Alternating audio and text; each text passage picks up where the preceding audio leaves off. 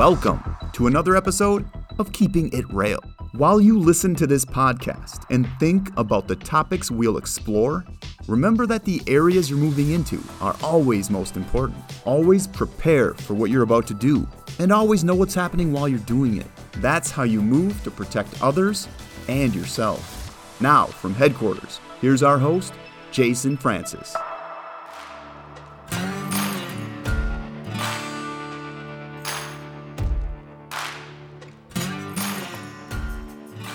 Welcome to another episode of Keeping It Rail. What do we got going on today, Travis? Today we're going to be listening to the recording from October 4th when Road Dog Radio was here. Sounds like a good time. I didn't get to hear it the first time, so I'm looking forward to it. You did see it happening, though, I know. I saw it happening, but I didn't get a chance to listen to it. I was busy on the phones. Well, let's get into it. Right on. Here we go. Welcome to Road Dog Live, broadcasting from the headquarters of Rail Transport in Marshfield, Wisconsin. And now, Casey Phillips. Hey, good morning to you. Welcome into Road Dog Live. Casey Phillips with you. Happy to be coming to you live for those middle miles of your day. It's a Big 10-4, October the 4th. Y'all buckle up, hammer down. We're going to have a very special day planned for you on the show. Today, I am live from Marshfield, Wisconsin, God's country, and we're at the home of Rail Transport. We're celebrating you, the hardworking truckers in North America, with some good news from one of our valued partners at Road Dog Trucking Radio, and we're going to get right out of the blocks. I'm joined by Tim Norland. He's the Vice President of Driver Employment. Tim, we made it, brother, finally. Hey, happy to have you here, man. It's been a while coming. We have been talking about it for years. We have. So it's great to come up here and check your digs out because you're always all over the country. You come down to Nashville and see us. Yep. We do phone interviews a lot, but it's really cool to see where you come from, man. Right. Yeah. Yeah. And it's it's nice for you to come here to, I guess, the nerve center of rail transport and see our hardworking folks behind the scenes. Oh, yeah. Yeah. And we're going to be talking to a lot of those guys today and girls. Right. But I was really impressed just driving up on the facility. You got a lot of space. There's a lot of movement going around. You got trucks and trailers. You got maintenance, fabrication, driver training, dispatch, and management. It's an amazing operation. So kudos to you guys and to Rick for what he's built here. Yeah. Yeah. Really fantastic. And your renovated corporate office building here is really something to be proud of. We love it. We absolutely love it. And one thing I didn't share with you is we put noise canceling devices in this building. So with all these people out here, you don't hear much noise. It is pretty quiet. There's a noise canceling. It's kind of like a giant Bose machine. It cancels out all that ambient noise. I wonder how that works because now that you say it, I recognize it, but it does seem pretty quiet out there. And there's a lot of people. What is it, 80 to 100 people sitting out there right now? No, about 120. Yeah. About 120, and they're all talking, they're working, they're having conferences, but it's really eerily quiet, I guess, isn't it? Yeah. So you'll have to ask our chief technology officer about that. Yeah. How does that noise canceling work? Well, for anybody who doesn't know what Rail's facilities look like, it's a very large room. As you mentioned, Tim, it just went through a renovation. Mm-hmm. It's an open concept with it's cubicle world, right? Right. All the cubicles have red cloth, which really pushes that brand identity for Rail since your colors are red, gray, and white. Yep. And it's a beautiful space and a lot of people busy. I see that your load board is prominently displayed with all the activity going on. So you guys are moving freight. Absolutely. You're taking care of your drivers. You got a lot of people training. So it's just it's a really it's an energetic place. There's a lot of energy here. Yes, is absolutely. what I'm trying to get to. Yeah, absolutely. Yep, never a dull moment here. For sure. Well, let me just bring you in on something that happened last week because I let everybody know I'm coming to Marshfield, Wisconsin. We're going to be doing the show from Rail, and there were some people that called in and they said, "Hey, Wednesday's supposed to be the game day." And the first Wednesday of the month on Road Dog Live, we do a game day every week. And so since we're not going to be able to do that, I wanted to start our time together today by a little trivia for you. Are you okay with that if I ask you a trivia question? Sure. Okay. Now, the trivia question for you is going to be from the category of obscure Wisconsin trivia. Okay. I'm going to make it multiple choice. All right. Okay. Here's your question. And this is for a pad of rail paper. If you get it right, you get a pad of rail paper. All right. All right. Minnesota's official motto is the land of 10,000 lakes. However, Wisconsin, not one to brag, has more lakes. How many lakes are in Wisconsin from their DNR, Department of Natural Resources? Is it 15,500 lakes, 16,600 lakes, or 17,700 lakes? I believe it's 17,700 lakes. You do not win. Dang. That is a big. It's 16,600 lakes. Okay. More lakes than Minnesota, man. Well, it depends on whether it's raining or not. There's some pop-up lakes. That is right. But yeah, I knew Wisconsin had more lakes than Minnesota. Yeah, but they don't tout it. What is Wisconsin the home? I guess it's the home of cheese, yeah? Yeah, the dairy state. Right? Yeah. Okay. And we're going to go see a dairy here in a little bit. We are after the show. We're taking you. We're taking you to the cheese store. Okay. The famed cheese store that we've always talked about. Yes. Well, you brought me a bunch of cheese the last time you came down, and my wife and I love cheese curds, and we gobbled them up. But she made the comment to me when she found out I was coming here: make sure you get cheese. So yeah, absolutely. You will have cheese. Okay. I'll have cheese until I get to the airport because the way I go with TSA, they're probably going to confiscate my cheese, man. Just a little word of advice. When you get to the pre-check line to go through TSA, they're going to ask you, do you have any food? And you're going to raise your hand and you're going to say, yes, I have this cooler full of cheese. Okay. And they will open it and they'll look at each variety and they'll say, oh, that's a good one. They're really good here about that. And then they'll put it back in your cooler and you'll be good to go. All right. Well, I'm going to make it home to Nashville with cheese today. There you go. If nothing else, that'll be a win.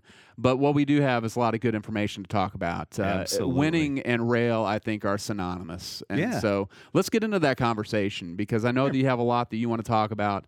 As the VP of Driver Employment, you have a very important job to do, and that's to keep all these red trucks running. That's right. So talk a little bit to get things started as to how it's looking in your position. How's the recruitment numbers going? What's happening here at Rail? Recruiting is going very well. We have had to scale back a little bit where we're hiring from simply because of freight volumes in certain markets. We're not going to hire drivers just to hire drivers if we don't have freight for them to move. Sure. And it's the market conditions have been pretty tough out there for truckers here lately. So we're being real smart about it.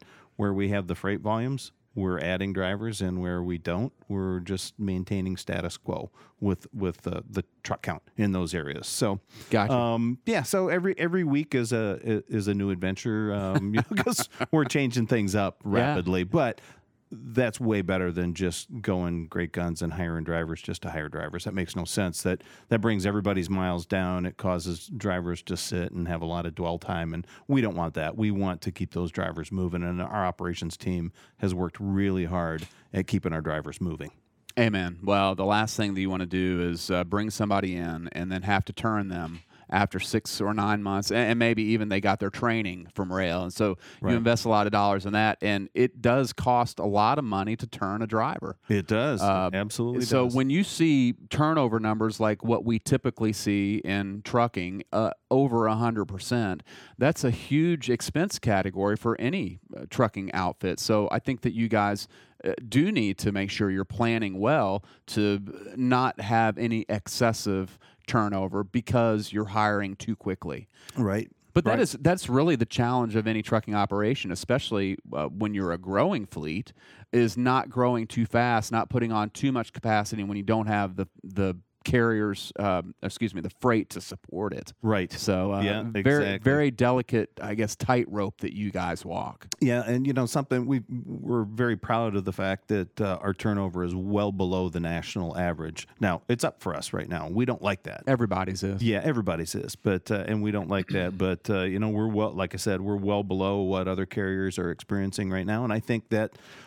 in large part speaks to how we've been managing the freight and the drivers to keep them moving and changing our strategy, in different markets based on the freight. Because like I said, you got to keep the drivers moving. You keep the drivers moving and happy, everybody's happy.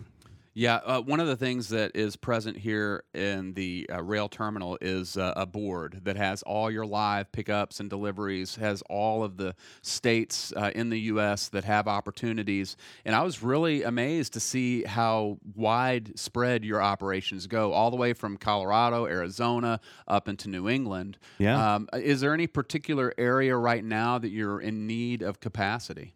You know, our bread and butter has always been, in fact, we call it our primary commercial zone, and that's basically the area from Minnesota down through Wisconsin, Illinois, Iowa, out through Ohio, Michigan, Pennsylvania. You know, the I-70, I-80 corridors, those have always been solid for us. And those continue to be solid for us for freight. Some of the other areas that have kind of weakened here a little bit, the south central part of the country. Texas has been a little bit of a challenge lately. It's coming back now. Okay. Thank goodness. The southeast is actually starting to come back for us a bit, and we've added some driver capacity there because freight has started to come back. So that's good. And they might get to come through Nashville. Yeah. If they wanted a route that way. I guess going down to Texas, you wouldn't go through Nashville. No, but you know, if you're coming from Marshfield and you're heading to Atlanta, you're going through Nashville. That's right. Yeah. You come see us. Yep, absolutely. All right. Bring cheese. Bring cheese. There you go. We can do Tim that. Portland is hanging out with us. He's the Vice President of Driver Employment. We have got to take a quick time out. You are listening to Road Dog Live. We are from Marshfield, Wisconsin, and we're celebrating rail transportation. If you guys want to check them out, go to rail.jobs. That could be ROEHL.jobs or RAIL.jobs. See how well you trained me? You're doing well. You're doing very good. I might need a job here in a few years. We can help you out. I might come calling. Yeah. All right. I'm getting the stink eye from my boss. Anyway, hey, we got to go. Road Dog Live is live Wednesday, 10/4 from Marshfield, Wisconsin. I'm KC. We'll be back on Road Dog Live. All right, guys, in this next segment, KC will be talking to Eric Wilson from our refrigerated group. Welcome back to Road Dog Live, broadcasting from the headquarters of Rail Transport in Marshfield, Wisconsin. And now, Casey Phillips. Yes, indeedy, we are back. Welcome back into Road Dog Live on this Wednesday, 10/4. We're talking a little bit about rail transportation, broadcasting live from Marshfield, Wisconsin, the heart of America and the heart of rail transportation. So joining me now is Eric Wilson. He's the Director of Refrigerated and Dedicated Operations. Eric, great to have you, man. Hey, thanks for having me. Glad to be here. Yeah. So we're starting everybody off with a trivia question today. Are you from Wisconsin? I am. Did Tim get his right, though? No. We're 0 for so far. We've only had one question. We're 0 for 1. Maybe we can get on a winning trend here. Okay, here's your question. And if you get it right, you get a rail scratch pad. All right. Madison wasn't always the capital of Wisconsin. What was the original capital of Wisconsin? Multiple choice? I'll give you a multiple choice. Was it A, Wausau, B, Belmont, or C, both A and B? I'll go with Belmont. Hey, you got it right. Here is your pad of paper. Gee, Tim, you just got to ask for some help. That's right. Yeah. I wasn't prepared for the multiple choice. I don't have the choices in front of me. Anyway, you are the first winner of the show today. Yeah, cheated a little bit, but that's okay. Yeah, it's all good. Well, if you asked me if I could use it in a sentence, you know, like they do in the spelling bees, I would have been shocked. Can't use it in a sentence. Anyway, you are the Director of Refrigerated and Dedicated Operations. So let's get into that a little bit. I told you a story about the refrigerated trailer in my neighborhood that caught fire, and it was a load full of milk. You think about the number of dollars that exist in one trailer of refrigerated freight. So it's a very important and I think oft overlooked segment of our industry. Refrigerated transport is so very important. So talk a little bit about rails present in the refrigerated segment of the industry. Sure. You know, I think you hit on a couple things that are really important. I don't think people really do realize how many goods are moved in a refrigerated trailer. Yeah. And there's very few things that you make dinner with, have lunch with at your house that probably did not go on a refrigerated trailer and stay in temp controlled from there. Our footprint, we obviously, we're based right out here in Wisconsin, so a lot of our footprint is in the dairy industry and stuff here in Wisconsin. We obviously have other things we do. We do a lot going to the East Coast, but we get all over the country. So I think as you go, we're looking for good drivers that are, capable of doing that and moving those goods across the nation. With regard to the refrigerated driver, are there any particular skills that a driver has to possess, or is that something that you train them up on here? I don't think there's anything particular when they come. We do train them up on it. I think the big thing, and obviously people who know anything about refrigerated trailers, is there's just another set of things that they need to be cognizant of and be aware of. Making sure that the temperature stays in a decent place with that box and what's going on back there. What people don't realize is that we're monitoring it too. Our systems allow us to monitor right here from the office. And so I can tell if there's an issue with a trailer majority of the time before a driver may even know. So we can help them with that. There are things loading and unloading, though, they need to be aware of. We need to make sure we have stuff set at the right temps as we go. And to really alleviate claims, we don't want to claim. And, the food industry right now, you can't be too careful with that stuff. Gotcha. So you're actually monitoring every refrigerated trailer. It must be hard to sleep at night. I wouldn't say it's hard to sleep at night, but it actually gives you a little bit of peace of mind that there's some fail safes. It's not just if a driver has an issue or something like that. It's not, are they going to call me? Our drivers do a great job doing that, but we can help them and see some of the issues. And, very advanced. If you hold a cell phone in your hand and think about things you can do from there, we can see what's going on with those reefer units and see where the issues are, where the problem is, if we have a temp problem, things like that. Okay, so let's get into a hypothetical. I'm interested. Say there is an alert that you get whenever the refrigerated load is running a little too hot. Mm-hmm. You call the driver. Hopefully you can get hold of the driver, and they have to come up with some contingency. What does that contingency look like? We've got a whole support team here, though. We're here 24/7. We've got a maintenance and road support who's awesome. I've got a night support team that works here as well. And as that driver has a problem, we're going to help walk them through. Okay, here's the problem. Here's what we think we need to do. Here's where I need you to go. What options do we have? So it depends on the issue, but we're going to troubleshoot that and get them to the best location and, make sure that gets taken care of in a timely manner. Gotcha. So I guess that takes a network of maintenance facilities around. Yes, absolutely. And now you're also in charge of dedicated operation. Is that by design because a lot of your refrigerated is actually dedicated? No, I don't actually think there's a tie there. I think it worked more out just for coming up in the business and understanding both, and it's just a fit. We've got our van division, and I've got an opposite of me by the name of Eric Barber. A lot of people say there's too many Erics here in the company, but he oversees our van division, which is just a slightly bigger, and then the refrigerated and dedicated kind of fit together, kind of work through both of those. I don't know that there's a tie-in. There's a little bit, but I don't know that a refrigerated is – we don't do more refrigerated dedicated than we do van. It's just a matter of kind of what we do business with. Gotcha. I guess the Erics would be because of all the Viking heritage from up in this part of the world, right? I don't think the other Eric has any Viking heritage in no? him. No. He's from West Virginia. Okay. So. Yeah. Stump. Yeah, he probably would say no. Well, I'm very interested in the dedicated as opposed to the private fleet. Sure. For a lot of us that look from the outside in at trucking, private fleet is typically a low turnover, very highly sought after job. And I've often compared dedicated fleet to a common carrier's private fleet, if that makes sense. Yeah, I think that's a great comparison. I think that is true. I mean, you got a customer that's really, they're paying for capacity. Yeah. They want that capacity. They want to know it's there, and we want to be able to deliver flawless service for them. And I think that's what they're paying for. They don't want to say, okay, I don't know if I'm going to have a truck tomorrow. They know they've got a certain amount of capacity, and that's what's going on there. Do you find a lot of rail drivers are really interested in talking to you about coming on to the dedicated fleet? And if so, what is the timeline? How long do they have to serve in the company to get there? As we go, yes. I mean, Tim's sitting over here. I mean, Tim's recruiting. When we can say you're going to do this and you're going to the same customers over and over again and you're working for this, that's something that drivers are looking for. So absolutely. I don't know that we have a specific timeline. I think it really depends on which company we're working with that we're, hired to work for, and what are the expectations. And so I think it really depends on the account that we're working with on what we determine on there. I will say this, very rarely are we going to bring in a new student and automatically go into dedicated.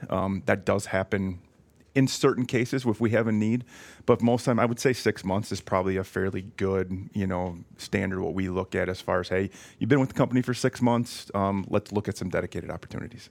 Gotcha. And I guess that as private fleet goes with dedicated, you're seeing a little bit of the same turnover number there, where people get into a dedicated account and they really like it, or they know pretty soon they don't like it and they'll exit. But the turnover pretty good in your dedicated fleet? Yeah, absolutely. I mean, when you talked about it, same thing. They're sought after jobs, so turnover's better. The one thing I would say about rail that's awesome about that is we have all of it. So we're able to do both as we go. You're able to do the dedicated. If something doesn't work, you still got the system over here. We can flip you and go back and forth as need be. So we'll find what fits right for the driver and their needs as well as us. Gotcha. And that was going to be another question. One of the things dedicated represents to me, just as an outsider, is consistency. So I've been in jobs where I had a very inconsistent pay working on commission, and you don't know what the next month is going to look like. And in trucking, driving based on miles, a lot of times you're in that same situation. So a dedicated would provide, I would guess, more consistency. And you might be able to address that, Tim. Is the settlement amount typically more consistent in dedicated? Absolutely, yeah, because those dedicated fleets are right-sized for the customer's capacity needs. And, they will flex from time to time. There's a busy season for home improvement. Usually when you hit spring, all of a sudden there's a big surge, and we'll have to add a few extra drivers. But that core group of drivers is always there, Gotcha. running. So, definitely more consistency. Turnover is probably about 30 points lower than our other fleets. Wow. So pretty substantial. I was taking a tour of the facility, and I saw the truss trucks that you guys have. So for anybody who doesn't know, Rail partners with a truss manufacturing company, and they design their trucks for them, and they service those trucks. So that would be a dedicated opportunity, come to deliver trusses to building sites and that type of situation. Yeah, you hit it spot on. So you explained it very well, and it's a little bit of a specialty. The cranes and the trusses are stuff. It's an awesome piece of equipment. Let me tell you. Yeah, they're not easy to use, and they're going into job sites. But I think it's very fulfilling for the guys that do it, and it's specialty. And with that customer and stuff, they're always busy. It's a year-round business, and so they're looking for people who can do that job. And to your point, it's very consistent as far as pay and what they're doing on a weekly basis, which is very helpful. Gotcha. Well, it's great meeting you, Eric. Appreciate it. I appreciate the time. Yeah, always good to meet a Viking. Eric Wilson, Director of Refrigerated and Dedicated Operations here at Rail. We got to take a quick time out. When we come back, right back into it, and we're going to be talking with a lot of great folks here as we go through it. This is Road Dog Live on Sirius XM 146. I'm KC on Road Dog live from Marshfield, Wisconsin at Rail Transportation Incorporated. We will be right back. All right, in this next segment, KC is going to be speaking with our Vice President of Technology, John Poppy, about the technology that we use here at Rail and out in the vehicles and stuff. You're listening to Road Dog Live, broadcasting from the headquarters of Rail Transport in Marshfield, Wisconsin. And now, KC Phillips. We are back. Welcome back into Road Dog Live. I'm Casey, coming to you from Marshfield, Wisconsin, the home offices of Rail Transportation, and we are hanging out now with John Poppy. He's the Chief Technology Officer. John, welcome in. Yeah, thanks, Casey. And Tim is going to be hanging out with us as well, Vice President lucky me. of Driver Employment. You are lucky. I am man. lucky. You're the only one that hasn't gotten the trivia question right, though, dude. I know. And now it's John's turn. Well, John, we've been chatting off air, and I know you're not from Wisconsin, but I'm asking everybody a Wisconsin trivia He is question. from Wisconsin. Oh, you are from... Oh, now he just doubled down. Okay. Yeah. Now he's... Yeah. Now it's on like Donkey Kong. All right, I'm going to ask you a quick question, and I don't have multiple choice. Okay. All right, so don't even ask because I got stumped last time by that. All right. The oldest city in Wisconsin isn't Madison or Milwaukee. Can you tell me what the oldest city in Wisconsin is? I'm going to go with Manitowoc. Ooh. You would be incorrect. It is not Manitowoc. Where is Manitowoc, though? It is on the east side, right by Lake Michigan there. So okay, yeah, gotcha. Yeah, another one of those city names that I probably couldn't announce or pronounce if you hadn't said it first. The oldest city actually is Green Bay. Really? Yes. Based on this, 1634 is when Green Bay was consolidated or incorporated, I guess. Well, I'm gonna have to fact check that one. I don't know. Like Green Bay would be a. Unless I'm sure Packer fans are giving the reason. Yeah, that's right. Yeah, we don't have Snopes here. Yeah. Sorry, no Snopes at Rail. Anyway, we're talking a little bit about Rail today, and John Poppy is with us. So, Chief Technology Officer, I know that there's a lot that is technological about trucking today. We talked to a lot of people from trucking in the heyday, back before the electronics in trucks. But it's not just about in-truck. It's about operations. It's about supply chain. So you got probably a pretty big hat rack in your office, right? Yeah, Casey, I've been here for almost 11 years, and when I joined Rail, I had come from manufacturing and from medical, and I kind of thought, gosh, how hard can trucking be, right? And I probably really underestimated the role that technology plays in trucking, and so it's been a really fantastic experience for me, just seeing how not only the industry, but Rail specifically, how we just really embrace technology to help us be a better carrier. That's fantastic. And I know we talked about you have a military background as well. Number one, I want to say thank you for serving. Oh. And talk a little bit about your military background and how that prepared you for this position. I think just in my role in the military, we did a lot of underwater robotics, so that was my specialty. Navy. In the Navy. Yeah. And I think just that was really cutting edge things, and they do it well, right? So I had a really good, solid grounding from a technology perspective, and that kind of just really got my passion going around the technology space. So it was really a good launching point for me in my career. And how long have you been in the trucking industry now? Almost 11 years. Okay, 11 years. And what type of technological changes have you been experiencing during that time? I think one of the biggest. I'll come to AI because I don't know if I'm going there. Oh, I figured you might. I'm be going there. But I think it's just the amount of data and the speed of data. Probably the best way to describe it. So the data we get off of of our trucks, the data that we get from our customers, just the availability of data in this industry is so intense. And taking that information and using it effectively to help serve our drivers better, serve our customers better. I mean, that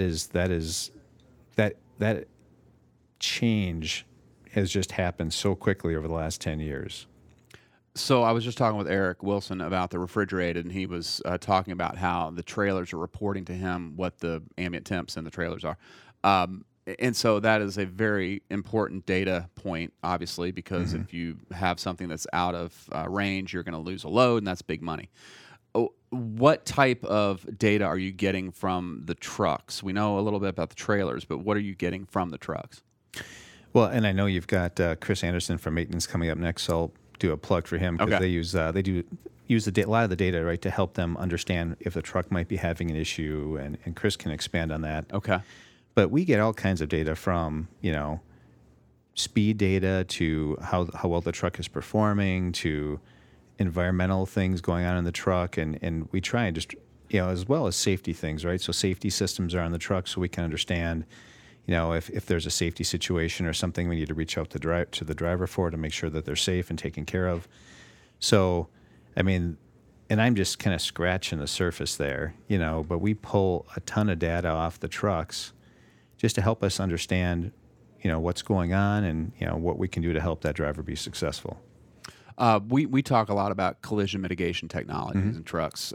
You see that as automobiles go, so goes heavy-duty trucks. And the fear of a lot of the listeners and myself personally is that people do become over-reliant on technology because you give them an inch and they want to take a mile. You see that there are manufacturers these days already marketing autonomous vehicles that are not just driver assist, but they are actually doing the driving for you. In your role, do you deal with any of that, maybe working with other departments to make sure that drivers understand that, hey, collision mitigation technologies are there just to assist? They're not to take over any of your skills.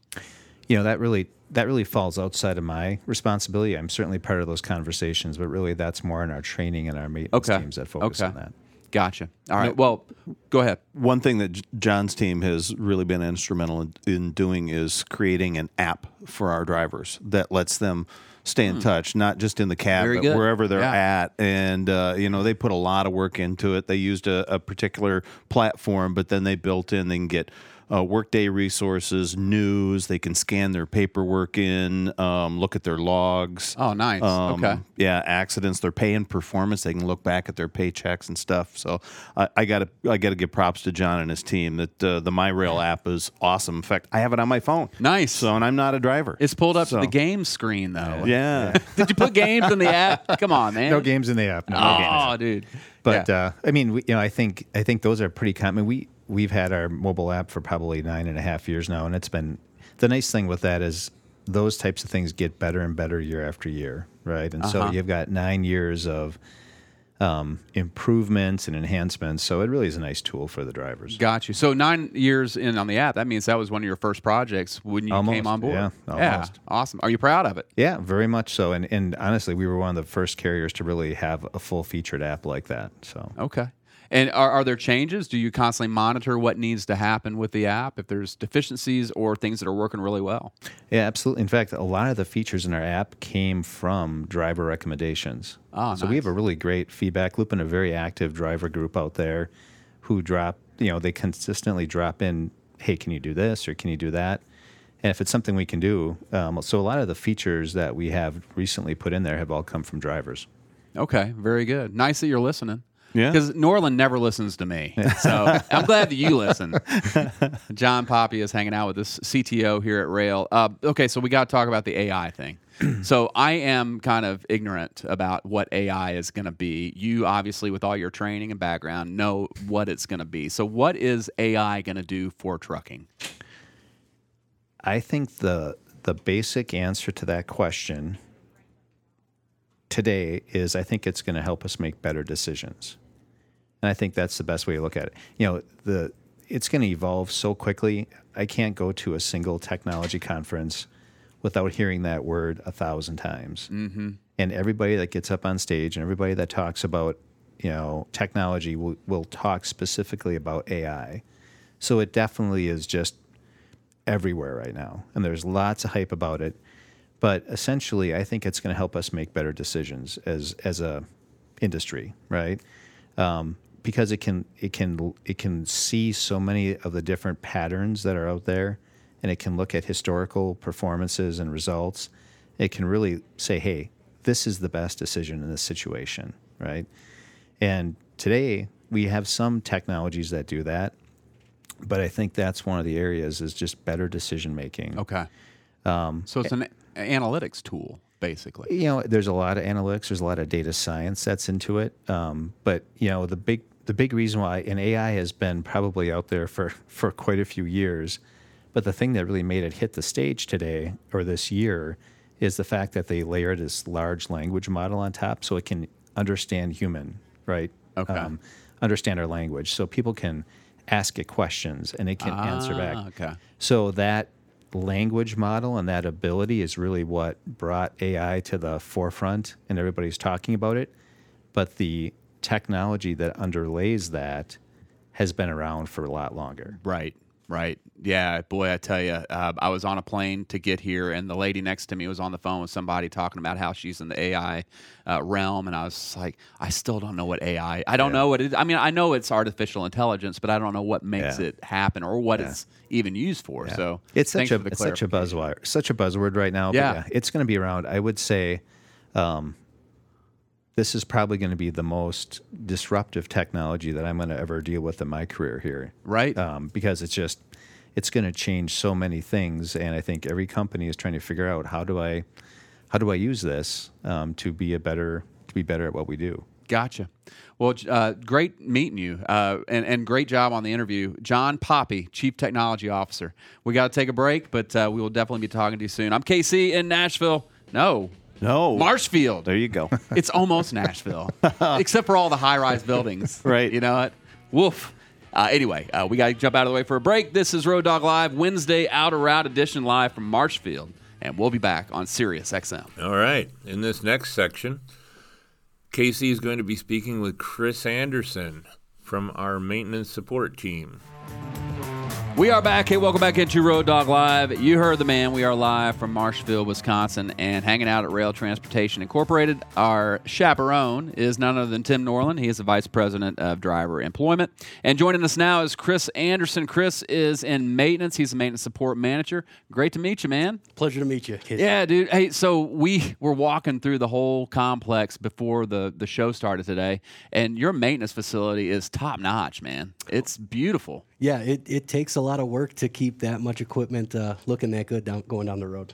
I don't know if you feel the same way. I'm a smells guy, and when I walk in that place and smell diesel and lubricants, it feels like America in there. You know what I'm saying? I love it. Absolutely. We definitely got plenty of Americana going on in our shops. And clean, man. I mean, Absolutely. You got clean floors. I've seen some shops in my time. I can imagine. Yeah. So talk about how many bays do you have that you're running right now? Oh, are you talking truck, trailer? Yeah, truck. Yeah, let's talk truck. Well, I guess we should go from the umbrella statement. Tell me about your maintenance operation. Well, our maintenance is it's spread out through our different terminals. We have 7 different locations that do maintenance, and they range from size. I mean, Marshfield's obviously a big complex, and you see that. Mm-hmm. Gary's another large one, being a big hub. But, I mean, Gary, Indiana? Gary, Indiana, Okay. correct. Yeah. And we have to, again, we grow as the business grows. You know, this started out with kind of one bay, and it just keeps evolving. And, I mean, Marshfield, we have 22 bays, I think, going at all times. And, again, throughout the network, there's a lot of work going on. So, Gotcha. Well, Chris, you know what I forgot? We owe you a trivia question. Before we do anything else, I hate to cut you off, but let's do this. All right. Since right now, I think that we're 1 and 2. 1 and 2. You got it wrong. Eric got his right, and John got his wrong. That's so right. okay, That's a lot of yeah, pressure. 1 and 2. It's a Wisconsin trivia question. Are you ready? I am ready. The Swiss cheese. It's not multiple choice. Sorry. Okay. The Swiss cheese capital of the world isn't located in Switzerland. It's here in Wisconsin. What town is known for Swiss cheese? Wow, I was going to go C. I really was. Both A and B. I'm going to say, really, Colby's the only one I know. Colby's the one I know. Or Monroe. Did you say Monroe? Monroe, You Wisconsin? got it. You get a rail scratch pad. There Wow, you go, these man. are very valuable. Thank you. I might even give you 2. But I got to save one for the next guy. All right, Monroe is the Swiss cheese capital of the world. I'm glad we know that. Oh, yes. Okay. Yes. So getting back to maintenance, 22 bays here, and that's just for truck maintenance. Correct. And I did see that you got a fabrication shop, you got a body shop, you got a trailer shop. You guys are really focused on maintenance here. That's obvious. So when I think about employment with a company, I do know that uptime is key, because when drivers are paid by the mile, they don't want to be sitting in some shop somewhere waiting on maintenance to do their thing. So I'm very interested in your approach to uptime and what happens whenever a driver needs your help. Well, I mean, it's definitely my sole focus is that uptime piece. You know, I really, that's my biggest kind of lever to pull to help this company achieve its goals. And when I think of uptime, it's not a, you know, analytics that involves all these mechanical things that we're doing. It's really that driver piece and that driver sitting there. That's really kind of the difference in what we do. And I really, you know, numbers wise, we're an industry leader, and that takes a lot of work to do that. And it's not overly complicated, really. When it comes to uptime, it's how quick are you going to react to the problem and understand the problem right away. So when we get calls in, we have a very dedicated staff that are very knowledgeable, all former mechanics and shop owners and people who've been in this business for a while, who can quickly kind of ascertain, is this something that we need to walk a driver through, or is it something that we need to kind of coordinate a repair? And, you know, doing that quickly is key, and knowing what's wrong. That's why there's a big investment in our group to have those kind of technological people ready at any given moment. Sure. I know one part of the maintenance game is parts availability. We see it all the time in the dealership network that, hey, they got the techs that can do the work, they just don't have the parts. Well, really, the over the road is not built for You're right. the kind of downtime we're looking for. You know, they count it by hours and days. We do it by minutes. Right. And you know, there's all those challenges, like you say, parts, tech availability. Those are all those things that we're kind of seeing over the road as it grows. But again, your only limitation is your creativity out there. Yeah, I hear you. Now, I was prefacing the show with Tim doing the walkthrough, and I asked him a trivia question. What is your inventory dollar amount that you keep here? Ooh, yeah, that's such a moving part. $3 million in parts on site? I couldn't even give you that. I mean, I walk into those meetings and that changes so quickly because, again, the inventory part is always going to be a challenge. Like, everybody doesn't want to have 20 million in parts laying around, Sure. you know, eating up space. It's knowing what you need. And that's really where, again, it takes a lot of, you know, decision making is to go, okay, what is exactly what we need to make this all work? And then, again, the creativity piece, when there's always something that comes up, it's, all right, how are you going to get it there? I mean, we've Ubered parts across states. Whatever it takes, you really have to be willing to go and find those different solutions for these drivers. Do you have any memory, Chris, of an extreme situation where rail went over and above to help a driver get moving? Oh, every day. Every day. It just pick any Every day day. that ends in Y. Yeah. I mean, really, again, the way it's built out there, it's not timely. We're going to order this part overnight, or, you know, we're going to do these things. Where they lack is getting on the phone or calling other OEs. You know, people, if it's Freightliner or International, they want it to be their thing. I don't care about those things. I care about getting that driver moving. So, you know, just yesterday it was, hey, you know, we can't get a charge air cooler for a truck, you know. Well, then we got on the phone and, all right, you know, we found one a state away. Now it's, okay, how do you move it? Well, I talked to the parts manager. Who do you know? Who's got a pickup truck? Who wants to make a few $100 and move this thing, you know, a couple hundred miles? Right. And that's what it takes. Again, when you start thinking about like the numbers game of what it costs to sit there, you know, obviously there's all the very easy ones to say, okay, you know, we're losing X amount of dollars, but that driver is sitting there thinking, should I be in trucking right now? Yeah. You know, I'm in a shop, right? So, Yeah, I mean, yeah. to me, that is the biggest thing I worry about is no matter how hard I work, I get to go home tonight. They don't. Right. So, you know, I don't want to keep them from being able to earn their living and be moving and doing what they need to do. I think that that's a sign of a good manager. Not to stroke you, I'm just saying that if you're thinking about other people first, because I don't know, there's a book called Leaders Eat Last. I don't know if you ever heard of that, but you're living that Leaders Eat Last type of environment. So it's very good to hear. I am interested in the dealer support that you get.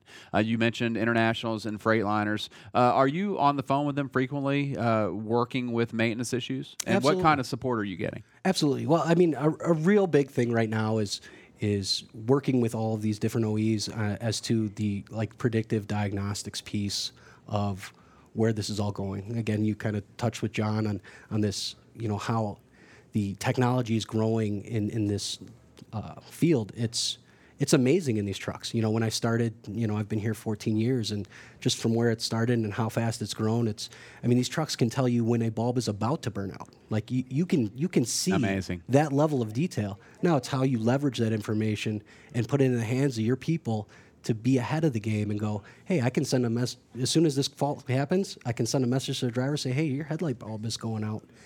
We don't have to wait for a pre-trip and post-trip. We can give them that information. Again, understanding code sequencing is one of those things where you see a problem before it happens. This predictive diagnostic piece is huge, and it's where I get really excited to see.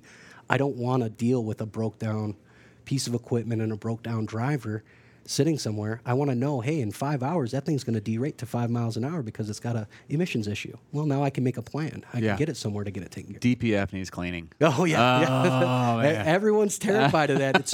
It's really, again, as we evolve with that technology, we understand it better. Yeah. And we can make it more of a, again, like changing a filter kind of thing. Make it simple and not be so afraid of it, not be, oh, we can't get parts and it's going to be days down. Yeah. No, we can get ahead of it and make a plan. A big part of the maintenance job, I would guess, has to do with training the drivers on what they need to be looking for, even though you have the data here in-house. Do you have them as your first line of defense out there, and how do you prepare them for that? Yeah, I mean, there's the biggest thing we can do is educate. right? And with the amount of technology we have and being able to FaceTime or Zoom with a driver and say, okay, what are you experiencing? Okay, this is what I see going through the computer. Well, this is what the truck thinks is wrong. They can tell me what they're seeing or experiencing. We can be kind of in that hip pocket. We can be there with them and take a knowledgeable person and say, hey, okay, this is what you're seeing. This is what you're looking for. And again, the education piece is just huge and really an exciting part of it. You're always teaching out there, and I love that.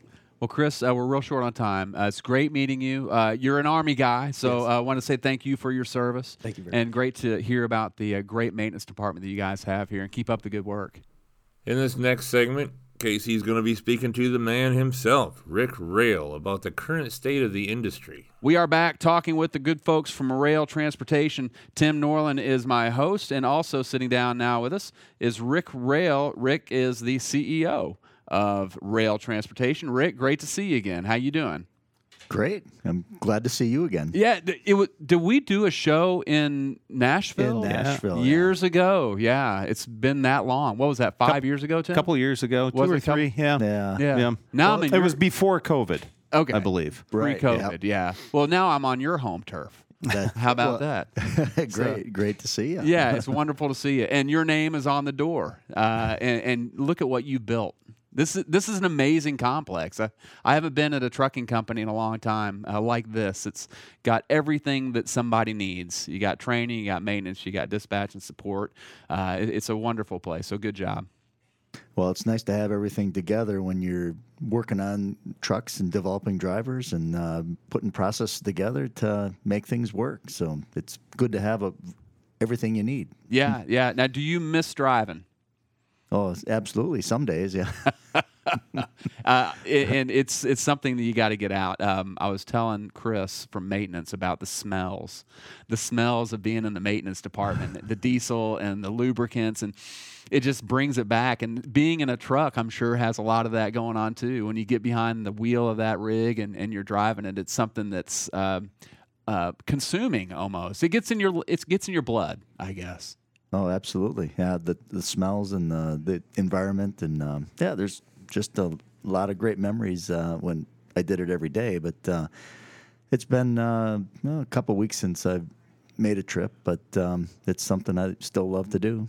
Gotcha. Now, I will say, when I got picked up by Lucas yesterday, he was talking about the fact that many times you will take a run to a new customer just to make sure that the drivers know what it's going to be like for the drivers who are servicing that account.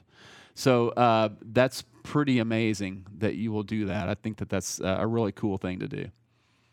Well, probably the majority of the trips I do is to other terminals and, talk with the maintenance people and other drivers, but it's been a little while since I've been to a customer, especially a new customer, but it's certainly something I've done in the past. Mm-hmm.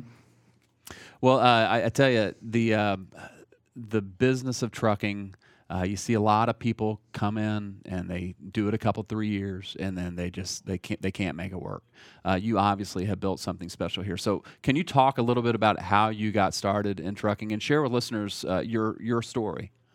Sure. I grew up in trucking. My dad had a trucking business ever since he was in his 20s, I believe. My dad actually learned how to drive because my grandfather had a sawmill, and my dad would make deliveries of lumber around the state of Wisconsin, pick up stuff to bring back to the mill.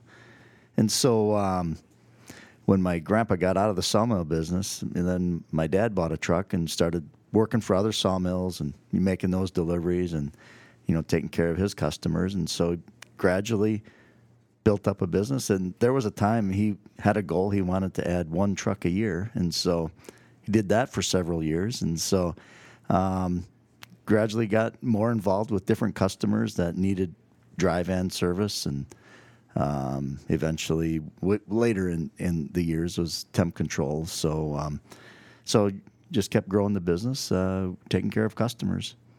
As a kid growing up with your dad doing all this, could you not wait to become a trucker, or is it something you didn't come into immediately? You went and did other things.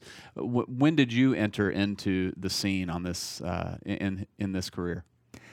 Well, because we always were around the trucks, working on them. I always wanted to be a driver. When I was middle school, high school, you work on them and talk to the drivers and hear the stories. And so my goal was I wanted to be a truck driver. So eventually, when I was 18, I finished high school. I started driving for my dad. So pre-CDL. Yeah, it was a chauffeur's license in Wisconsin license back then. Yeah, you filled out a written test and you were a chauffeur. Yeah. How times have changed. It's all different now. And I think we probably need more stringent testing of folks getting in, because it's a dangerous world out there on the roadways. Oh, absolutely. There's more traffic, certainly. There's more speeds than there used to be. Sure. And so, there's just more risk, and it's more complicated than it had been back in the early days when I started. But the equipment and the roads and the speeds and the other traffic are just so much different that there's so much you need to know and be aware of, and it's hard to learn that stuff as you go. Indeed, yeah. Plus, you have a lot more of it. Obviously, you're not just a few trucks now. You're a large fleet, and you have a lot of moving parts. And it does present its own set of challenges, I'm sure, now that you have gotten to a point where you're planning for a large fleet. There are challenges, especially in today's freight market. Well, today's freight market is certainly different than 12 months ago, and even 18 months ago. It was much different again, but the challenges have changed. But it's still some things that we know how to work through, and we know how to weather the storm of the freight balance being a little bit less now than the capacity to haul the freight. So we're adjusting. Big things we're doing is trying to conserve our costs, and so make sure we don't overspend to deliver the service we need to for our customers. We were speaking about AI a little bit earlier, and how analytics is playing a big part in that. Did you ever think, when you were an 18-year-old kid getting into a truck, that you'd ever be talking about artificial intelligence steering your company? No, not at all. It seemed much more simpler back then. We had Star Wars. Maybe Star Wars is how it all got started. Who knows? But it's really changed at a light speed pace, and crazy to think about data and how much that's giving you the tools. Just like Chris was saying, you can tell when a light bulb is getting ready to get burnt out on a vehicle these days. It is truly amazing, and but there's a lot more complexity too. So those tools are actually things that makes other parts of the business easier. What are you seeing from the customer relationships these days? I was selling trucks back in 2006, 2007 timeframe, and it seemed like the internet and the age of information was putting a bit of a damper on customer loyalty. Do you see that there's still in trucking a strong customer loyalty, or is that a thing in the past? It's certainly there. It seems like it's the number of customers that view that as a positive might be diminishing some, but everyone has their own definition there. So about 18 months ago, there was many customers that really expressed a lot of loyalty. Now there's fewer of those, Sure. but so it's still there, certainly, and we align with those that see those benefits and see the mutual benefit of having a successful partnership. But it's trying now with the market that we're in, and the biggest challenge we have is the oversupply of capacity to move the freight that's there, and the interest rates have had a negative impact on the economy, although not like a recession yet, but it is changing the freight that moves and the demand that customers need to move freight. And so the capacity that built up through the boom years is still there. And so still fighting for that little bit smaller demand piece. And so we're seeing, pressure on the rates move downward. But at the same time, we are still seeing all of our costs continue to escalate, although not as fast as they did 12 months ago. But we still have inflation, and we haven't gotten away from that yet. I haven't seen a gas station yet since I've been, and that's one of the things that I look at whenever I come into any new part of the country. Is like, what is fuel selling for? Obviously there are a lot of challenges that exist in the trucking community that people take advantage of, and one of those has to be being right size. You talk about being over capacity in a certain area. So we have to take a break real quickly, Rick, but we're going to bring you back, and I do want to talk a little bit about maybe potential for growth in certain areas, maybe downsizing other areas, and how you're approaching making sure you stay right size and you can take care of all your employees. We are talking from Marshfield, Wisconsin on this Wednesday Outer Route. It's a big 10-4. Oh, and one more thing. I owe you a trivia question. I have not. Are you okay? I ask you a trivia question. Sure. About Wisconsin. Sure. Are you from Wisconsin originally? Yes. Okay, so we're going to make sure that we test your knowledge. This is Road Dog Live from Rail Transportation Incorporated, and we'll be back on SiriusXM's Road Dog Trucking Radio. In this next section, Kimberly Mace from our flatbed group will be joining Rick and Casey to talk about Rick's Trucking Hall of Fame induction, the future of rail, and the flatbed area of rail. Welcome back to Road Dog Live, broadcasting from the headquarters of Rail Transport in Marshfield, Wisconsin. And now, Casey Phillips. We are live from Marshfield. Welcome back in to Road Dog Live. Great to be with you. Hope you guys are having a great run out there wherever today finds you. And we got a lot of work to do. Hanging out with me is Rick Rail, CEO of Rail Transportation, and also Kimberly Mace has joined us. She's the president of Flatbed. Guys, welcome back in. Thank you. Thank you. Okay, so I'm going to ask you trivia. I totally forgot whenever Rick sat down. We got some trivia questions for you. And Kimberly, this is in order for you to win a handy-dandy rail scratch pad. Rick, you don't have any of these, do you? I don't actually. No? All right. They all come into your office and take them off your desk. That's what they do. Okay, here we go. Here's your question. This is for you, Kimberly. Okay. Wisconsin's the land of bratwurst, if you didn't know. What town is known as the bratwurst capital of the world in Wisconsin? Johnsonville. No. Norland, you can't help. Did you already say it? I said Johnsonville. Milwaukee. Johnsonville, Milwaukee? No, Johnsonville is my first guess. Milwaukee's my second What's guess. your third guess? Colby? No. The bratwurst capital of the world is Sheboygan.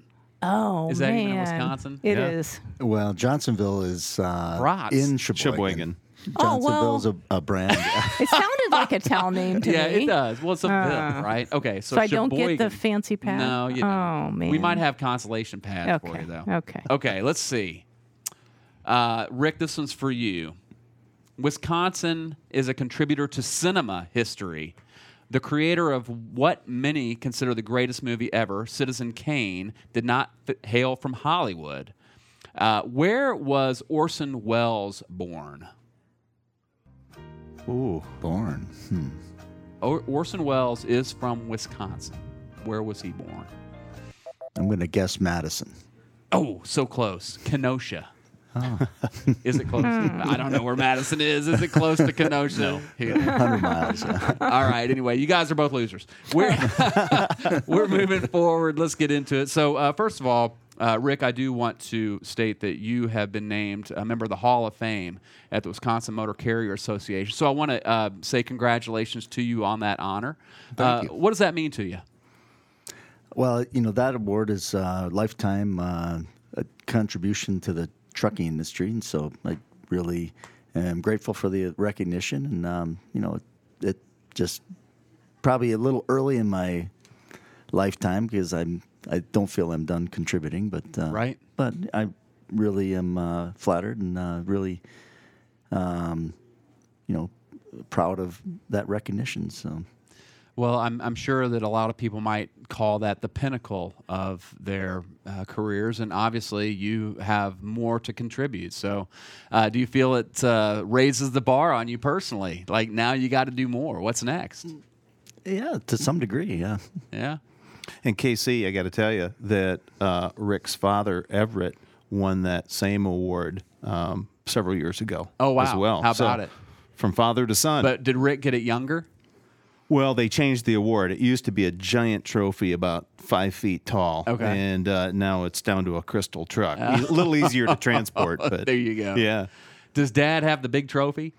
No, it was a traveling trophy at that time. Okay. So Gotcha. Like the winner Stanley would- Cup. Yeah. There you go. Well, congratulations on that. Before the break, we were talking a little bit about how you, as the owner of the company, help position yourself for the future, and that means you got to take the data that you get and make some tough decisions. What do you think are some of the ways you are going to continue to make rail the company that it needs to be in the future of trucking? Well, the biggest thing is right now we got to make it through this rough patch, and so just make sure we make good decisions, but also build for the future too. We're still replacing our equipment, although we haven't replaced as much recently because we weren't able to get equipment. So we are not on the pace or not on the schedule we normally would be, but we always have to make sure that we're equipped well for providing service to our customers. So we're still investing in training all of our people to support our customers, our drivers. They have to be at the top of their game, so we continue to do that. And I mentioned equipment, although trailers aren't that easy to come by at this point either, so we're not as aggressive or on schedule like we would be there. But we continue to invest in the ones we have to make sure they're always ready to go and service our customers. So, and the other thing is just people, making sure we have the people that understand our business and know what we're doing right now and know how to position ourselves and our company and themselves for the future that will come. Well, speaking of the people that you have on your team, Kimberly Mace sitting down with us, president of Flatbed. Kimberly, great to have you and meet you. Thanks. So let's talk a little bit about Flatbed. I know that Rail does have a diverse offering of carrier services, Flatbed being one of those. Talk about your history, how you got here, and what's it like being in Flatbed? Sure. Very exciting every day, I can tell you that. But I've been in trucking for a little bit over 20 years now. So I've been in a few different companies, mostly very large. And so I like to joke, I've seen the good, the bad, and the ugly until I found my home here at Rail. So when you say ugly, does that mean Norland? I'm kidding. No, he's in the good category for us. So I do. I have a pretty diverse trucking background. I love it. My degree is actually in accounting and finance. I never dreamed that I would be in trucking someday. But isn't it amazing? It is. You never knew you were going to find yourself in trucking. No, but Rick I love did, it. but nobody else. Rick did. Yeah, Rick knew for sure. That's why I joke. He's the only one that knew from birth that this is what he's going to do. But it really is. It's a really fascinating industry, and it's one to be proud of. I mean, it's so important. I think it's underappreciated, and it's tough too. When you think about it, you got to match the needs of the customer who have very strong demands, right, and the needs of our drivers who are part of our team to make sure that they're getting home on time and that we're meeting their needs in terms of getting them enough freight so they can make a good living. So trying to put those two together while also making money for the company, right, so we can continue going. That's really hard. It seems easy on paper, but it's really hard. And what's exciting, I think, here is we talked about data. We have such great data that helps us to make better decisions. You ask about flatbed specifically, and I would say that I spent a lot of my career in the van world. I spent some in flatbed, a little bit in intermodal, but flatbed is definitely the most diverse. We have multiple trailer types, so when you talk about flatbed, it could be a 48-foot flatbed, it could be a 53, it could be a step deck, it could be a curtain side.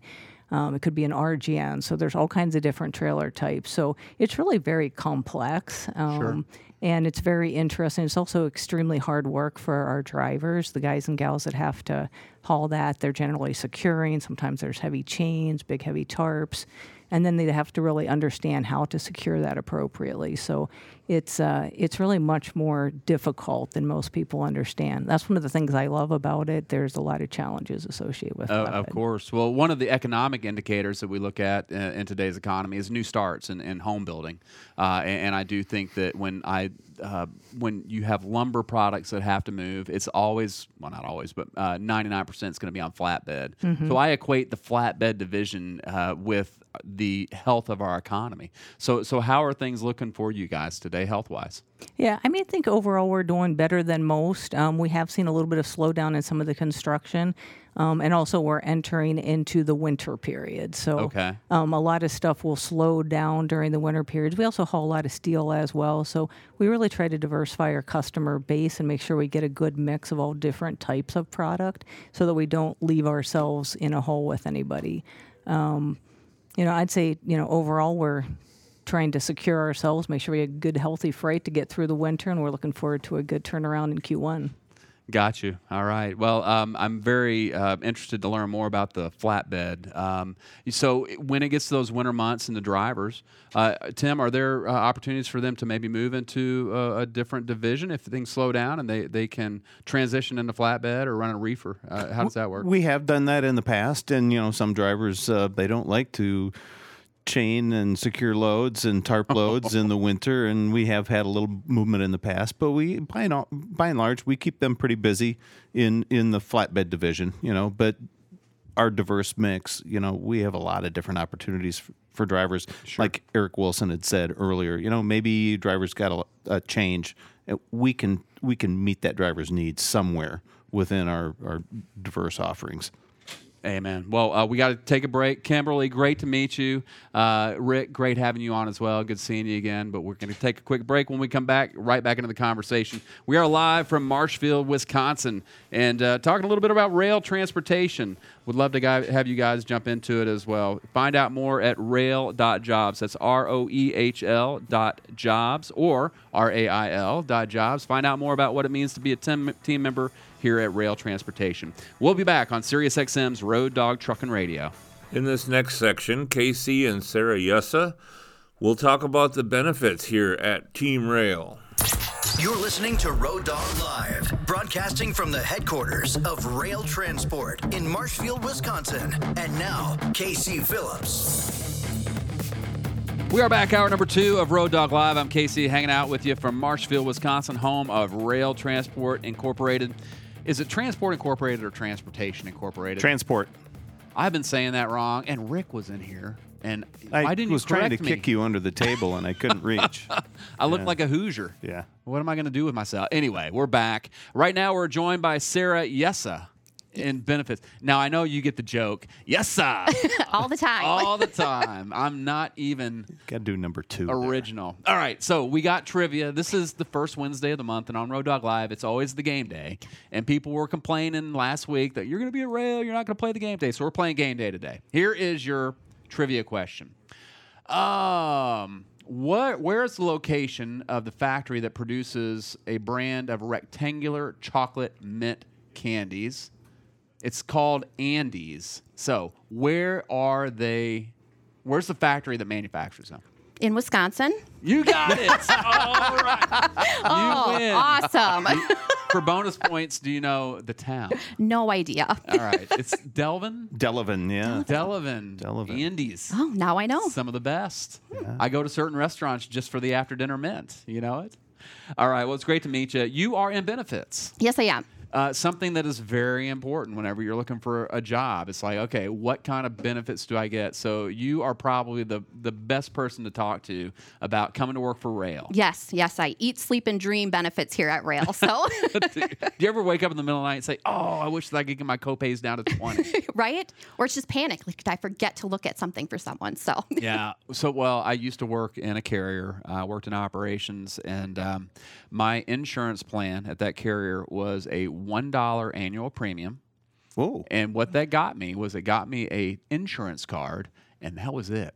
My $1 bought me that because I had $20,000 out of pocket. That was my deductible. Oh, wow. And so that gave me insights 20 years ago as to what is going on with trucking benefits. It's becoming very, very difficult to provide health care, vision, dental. And so you guys got a tough row to hoe when it comes to putting together a package to help drivers and incentivize them to come to work with Rail. So talk a little bit about what you do. What does the benefits package look like here at Rail?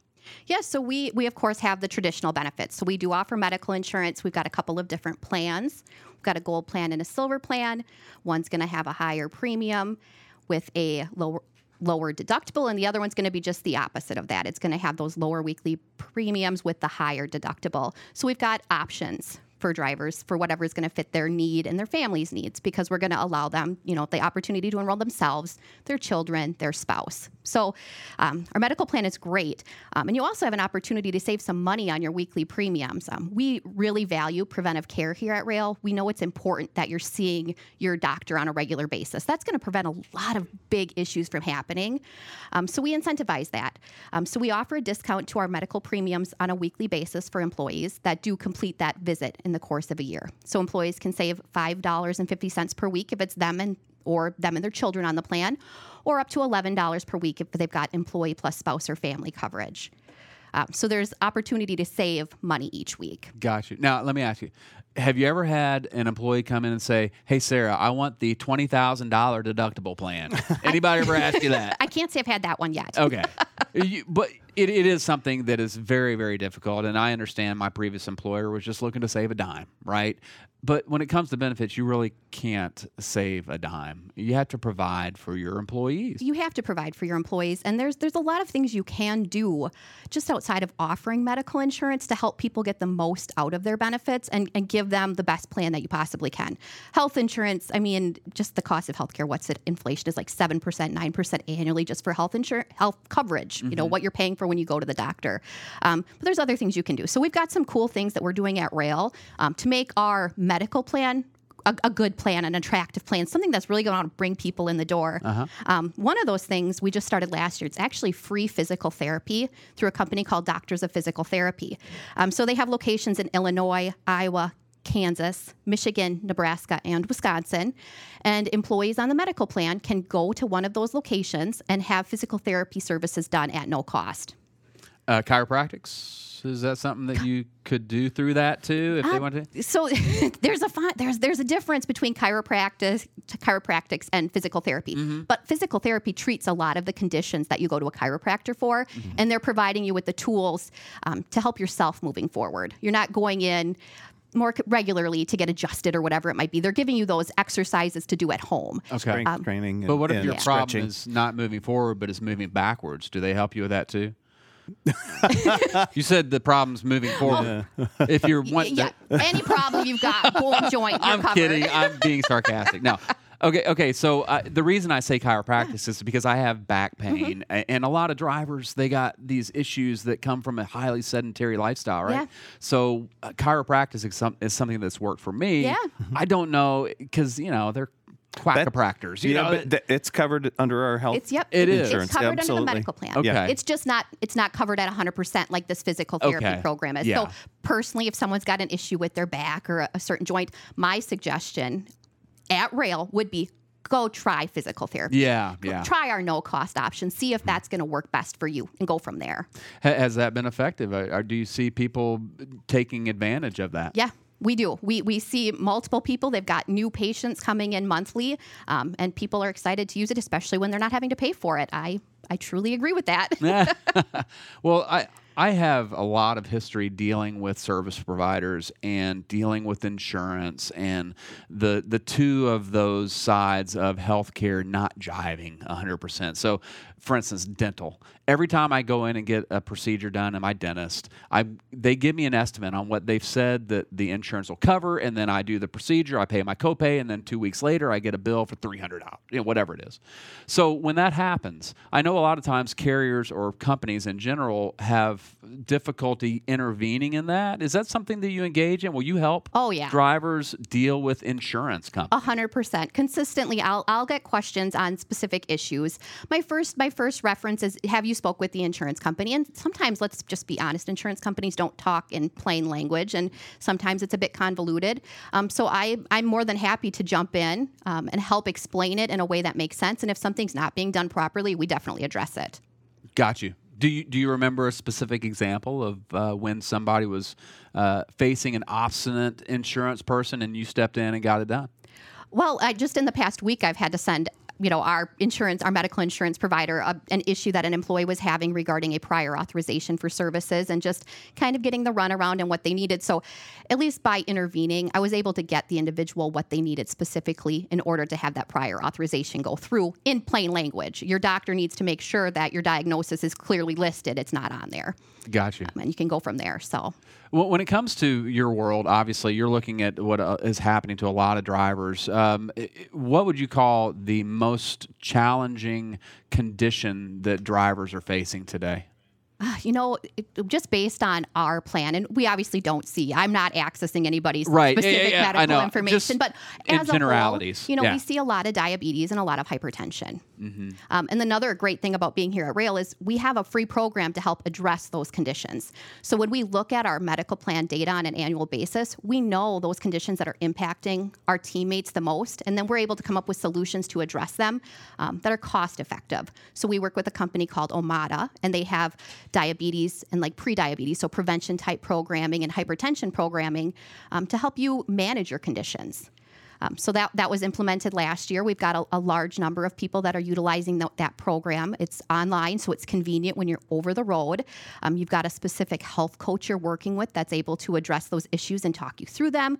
You're given free Wi-Fi devices depending on what you're signed up for. So if you're being, so if you're like at the prevention program, you're going to get a scale because you're going to be watching your weight. Because if you have a higher weight, that's a precursor to some of these more chronic conditions. Sure. So just another way we're improving our medical plan by offering a benefit to employees that'll help them address their medical issues at no cost to them. Got you. Okay, so let's talk about onboarding of a new driver. You have somebody come in, they have a pre-existing condition. What's the company policy about drivers with pre-existing conditions? Do you have any issue with them getting onto your medical? So from a medical plan perspective, so not from anything outside my realm of experience, which is the insurance, no, there's no pre-existing exclusions. Okay. If you want medical insurance through Rail, you're going to be on the medical insurance plan through Rail, and there's no condition. There's no pre-existing condition. You're not going to be excluded if you've had a heart attack or whatever that might be. Got you. I've been meaning to ask somebody about some of the mental stability of some of your employees. Is there anything in the mental health field? Yeah. I'm kidding. Anything from them? Because trucking can be very trying, and we know this. For sure. So therapies, getting with somebody who can help drivers who may need somebody to talk to. Do you offer that? You do. So we have Live Health Online. So that's also for medical, like visits, urgent care type visits. It's also got a behavioral health component, a mental health component. So you can be treated by a therapist or a psychiatrist virtually. So it's convenient. Nice. You're on the road. You can schedule those appointments. You can consistently have them. And these are for employees that are on our medical plan. And once again, they have access to those services at no cost. You're not going to get a bill for seeing a therapist through Live Health Online. It is included as part of our medical plan. Fantastic. All right, Sarah, yes. Anything else you want to add that we didn't cover? I do. If I just have a moment, Sure. I will say, in addition to that, we've also, in the Wisconsin area, got a near-site clinic. So employees on the medical plan in the Wisconsin area would have access to health insurance services, preventive care, primary care, urgent care services through our partner.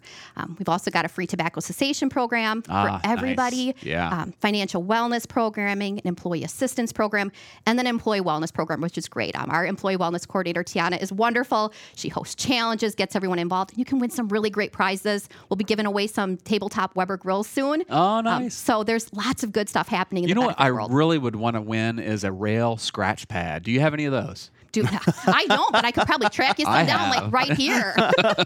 All right. That's Sarah Yessa. She is with Benefits, and she's a benefits manager. Great to meet you. You as well. Thank you. All right. And good luck to you. Thanks. Bring all those sick drivers in because we need them, right? Yes.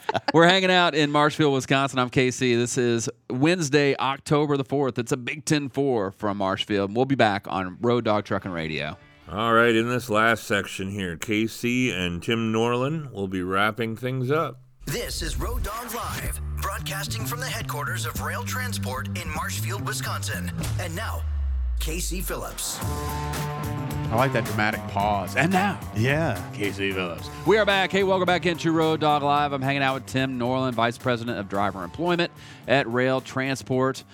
It's a wonderful place, man. You guys should be very proud of what you got going on up here. Yeah, we think it's pretty special. I think our drivers even think it's pretty special too when they come here. And you made mention, you say, "Wow, everybody's so friendly here." It's like, we don't know any other way to be than friendly. And it doesn't matter whether it's here in Marshfield or at our Gary, Indiana location or our Conley, Georgia terminal or any of our facilities. Everybody's friendly. So when I was growing up in Indiana, everybody waved, everybody said hello. There was niceties that you would experience when you walk past somebody. And living in Nashville for 20 years, you lose that because people are locked in. They keep their eyes on the boat. They don't talk to anybody. There's not that nicety. And so coming up here, it's almost like, wait a minute. It's like I'm back in a slice of old life where everybody's smiling, saying hello, even walking through the terminal. People are stopping what they're doing and say, hey, how you doing? Just engaging. And we need that healthy human connection. That's right. Absolutely, we do. So it's a throwback coming up here, man. It reminds me of what life was like as a kid. Yeah. I had took Neil to a local watering hole last night, and a complete stranger to Neil and to me. It was on the news this morning. Bought us drinks. It was on the news. Yeah. Tim Norland sided with Neil Gollum. Yeah. In Marshfield, Wisconsin. In Marshfield. But it's great to come up and see your home digs. Let's talk a little bit more about what you guys have going on. You have 3 different divisions, yes? Refrigerated flatbed and general freight. And general dry van freight. Van freight. Yeah. Truckload, less than truckload? Is it truckload? Full truckload. Got you. Full truckload. And so we know that there are some capacity challenges. Didn't have a chance to talk with Rick about what his forecast may be, but as a member of the management team, do you have any information that you can share as far as how you in the management team at Rail are thinking about what today's current environment is and how long we're going to be here? First quarter, we think things will turn back around. Because ATA was saying it was going to be second quarter of 2023 or third. Yeah. And now we're okay. So it's kicking the stone down a road. We're seeing improvement in dry van and refrigerated freight. We're at that time of the year where, even when the economy's bad, people are still going to buy Christmas gifts. Right? So there's going to be spending there. We're into the holiday season. Yes. So we're going to be moving some turkeys and some pumpkin pie and stuff like that. And then you got all the bowl games, so people are buying their chicken wings and their adult beverages, etc.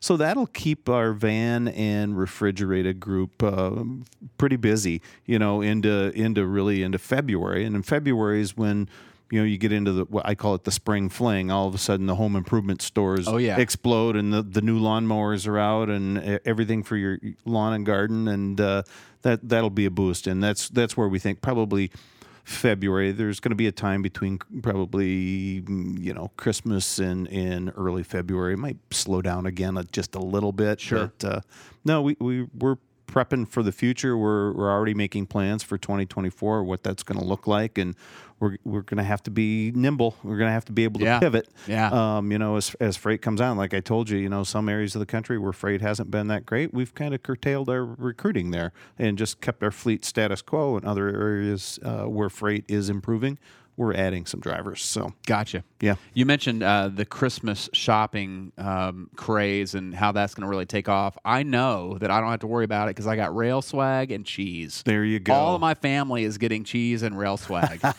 So all good. We'll wrap it That's up. That's excellent. It'll be nice. Yeah. So with the forecasting, obviously, that means that there are going to be people looking over the fence. Are you utilizing the data and seeing the trending points that John was talking about through the use of AI? Are you using that to help you forecast that, or are there other indicators that are showing you that? We utilize any tool at our disposal. So yes, we are using that. Obviously, we're using industry data from ATA, from truckload carriers, et cetera. But we're also using data from our customers. Hey, what's your future looking like? What do you anticipate? And kind of working backwards, into it. Yeah, we're using everything, and there's a little bit of the let's take this and throw it and see where it lands, and factor that in as well. Sure. So there's a lot of collective knowledge here at Rail. A lot of people with a lot of years of history in trucking that have been through these freight cycles before. Gotcha. I've been in it 30. I think Kimberly said she's been doing it for 20 some years. Of course, Rick has his whole life. So we've all seen these cycles before, and we're using our practical knowledge to factor into all the other data that we're receiving as well.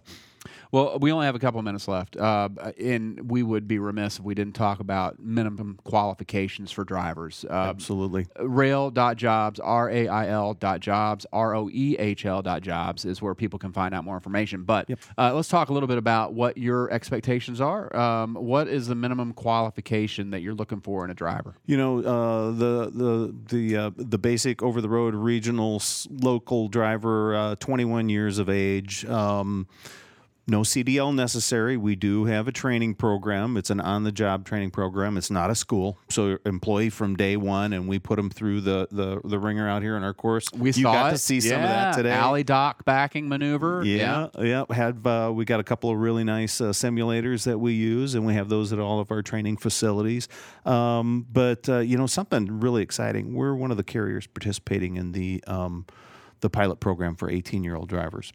And really? We've got one out there on the road right now with his trainer. 400 hours of training time. Wow! So that's huge. It's that's probably an 8 weeks with that trainer. And we've got a second one that just started a class here, local farm kid. So we're excited about that. He's probably been on a tractor for a while, so he can drive that. Yeah. But we're just a couple of drivers right now, just to see. We've got a lot of intrastate Wisconsin business also that we can put these folks in if we need to, depending on how this pilot goes.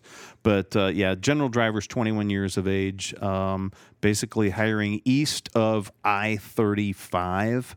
All the way out to the East Coast, a little bit in the Phoenix, Arizona area, Oklahoma, Texas, obviously good spots for us. And like I said earlier, our power lanes, the I-70, I-80, I-90 corridors across the upper states and through the Great Lakes, great areas for us. Gotcha. I know a lot of asset-based carriers have some rules about riders, pets, smoking, those types of things. What about policies that exist? Give me the skinny on that. Yep, we allow a passenger. You got to be with us for 30 days before you can take a passenger. You can't take one from day one. We want to make sure that you're a good, safe driver. Before we put somebody else with you. Obviously, there's a rider insurance policy that you have to take out, very minimal cost. But a number of our drivers do take advantage of the rider program and have their spouse or a child or a relative ride with them, which is great. We do have a pet policy.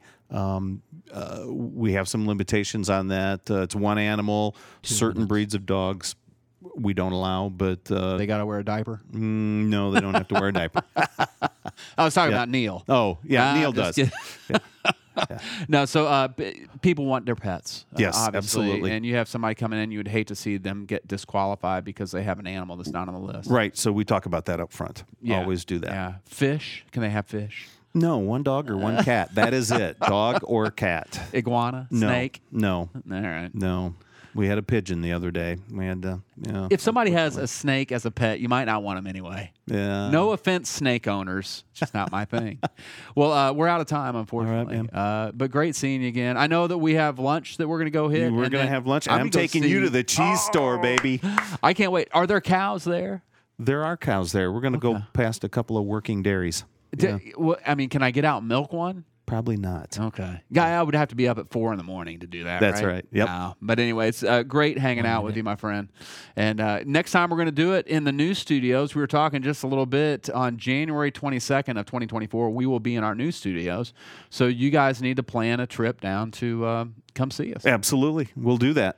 That is Tim Norland, Vice President of Driver Employment with Rail Transport. Guys, if you're looking for a good opportunity, and I forgot to mention one thing. There was a caller that called in last week saying that he was so happy to hear that I was coming up here because he's a rail driver. Oh, awesome. And he loves working for your company. Don't remember the driver's name, but the testimony that you get from drivers of your company is the most important sales that you could ever do. So absolutely. You guys keep up the good work. Well, Thank you guys once again for listening to another episode of Keeping It Rail. Keep that shiny side up and that dirty side down. Thanks for listening. Be safe out there.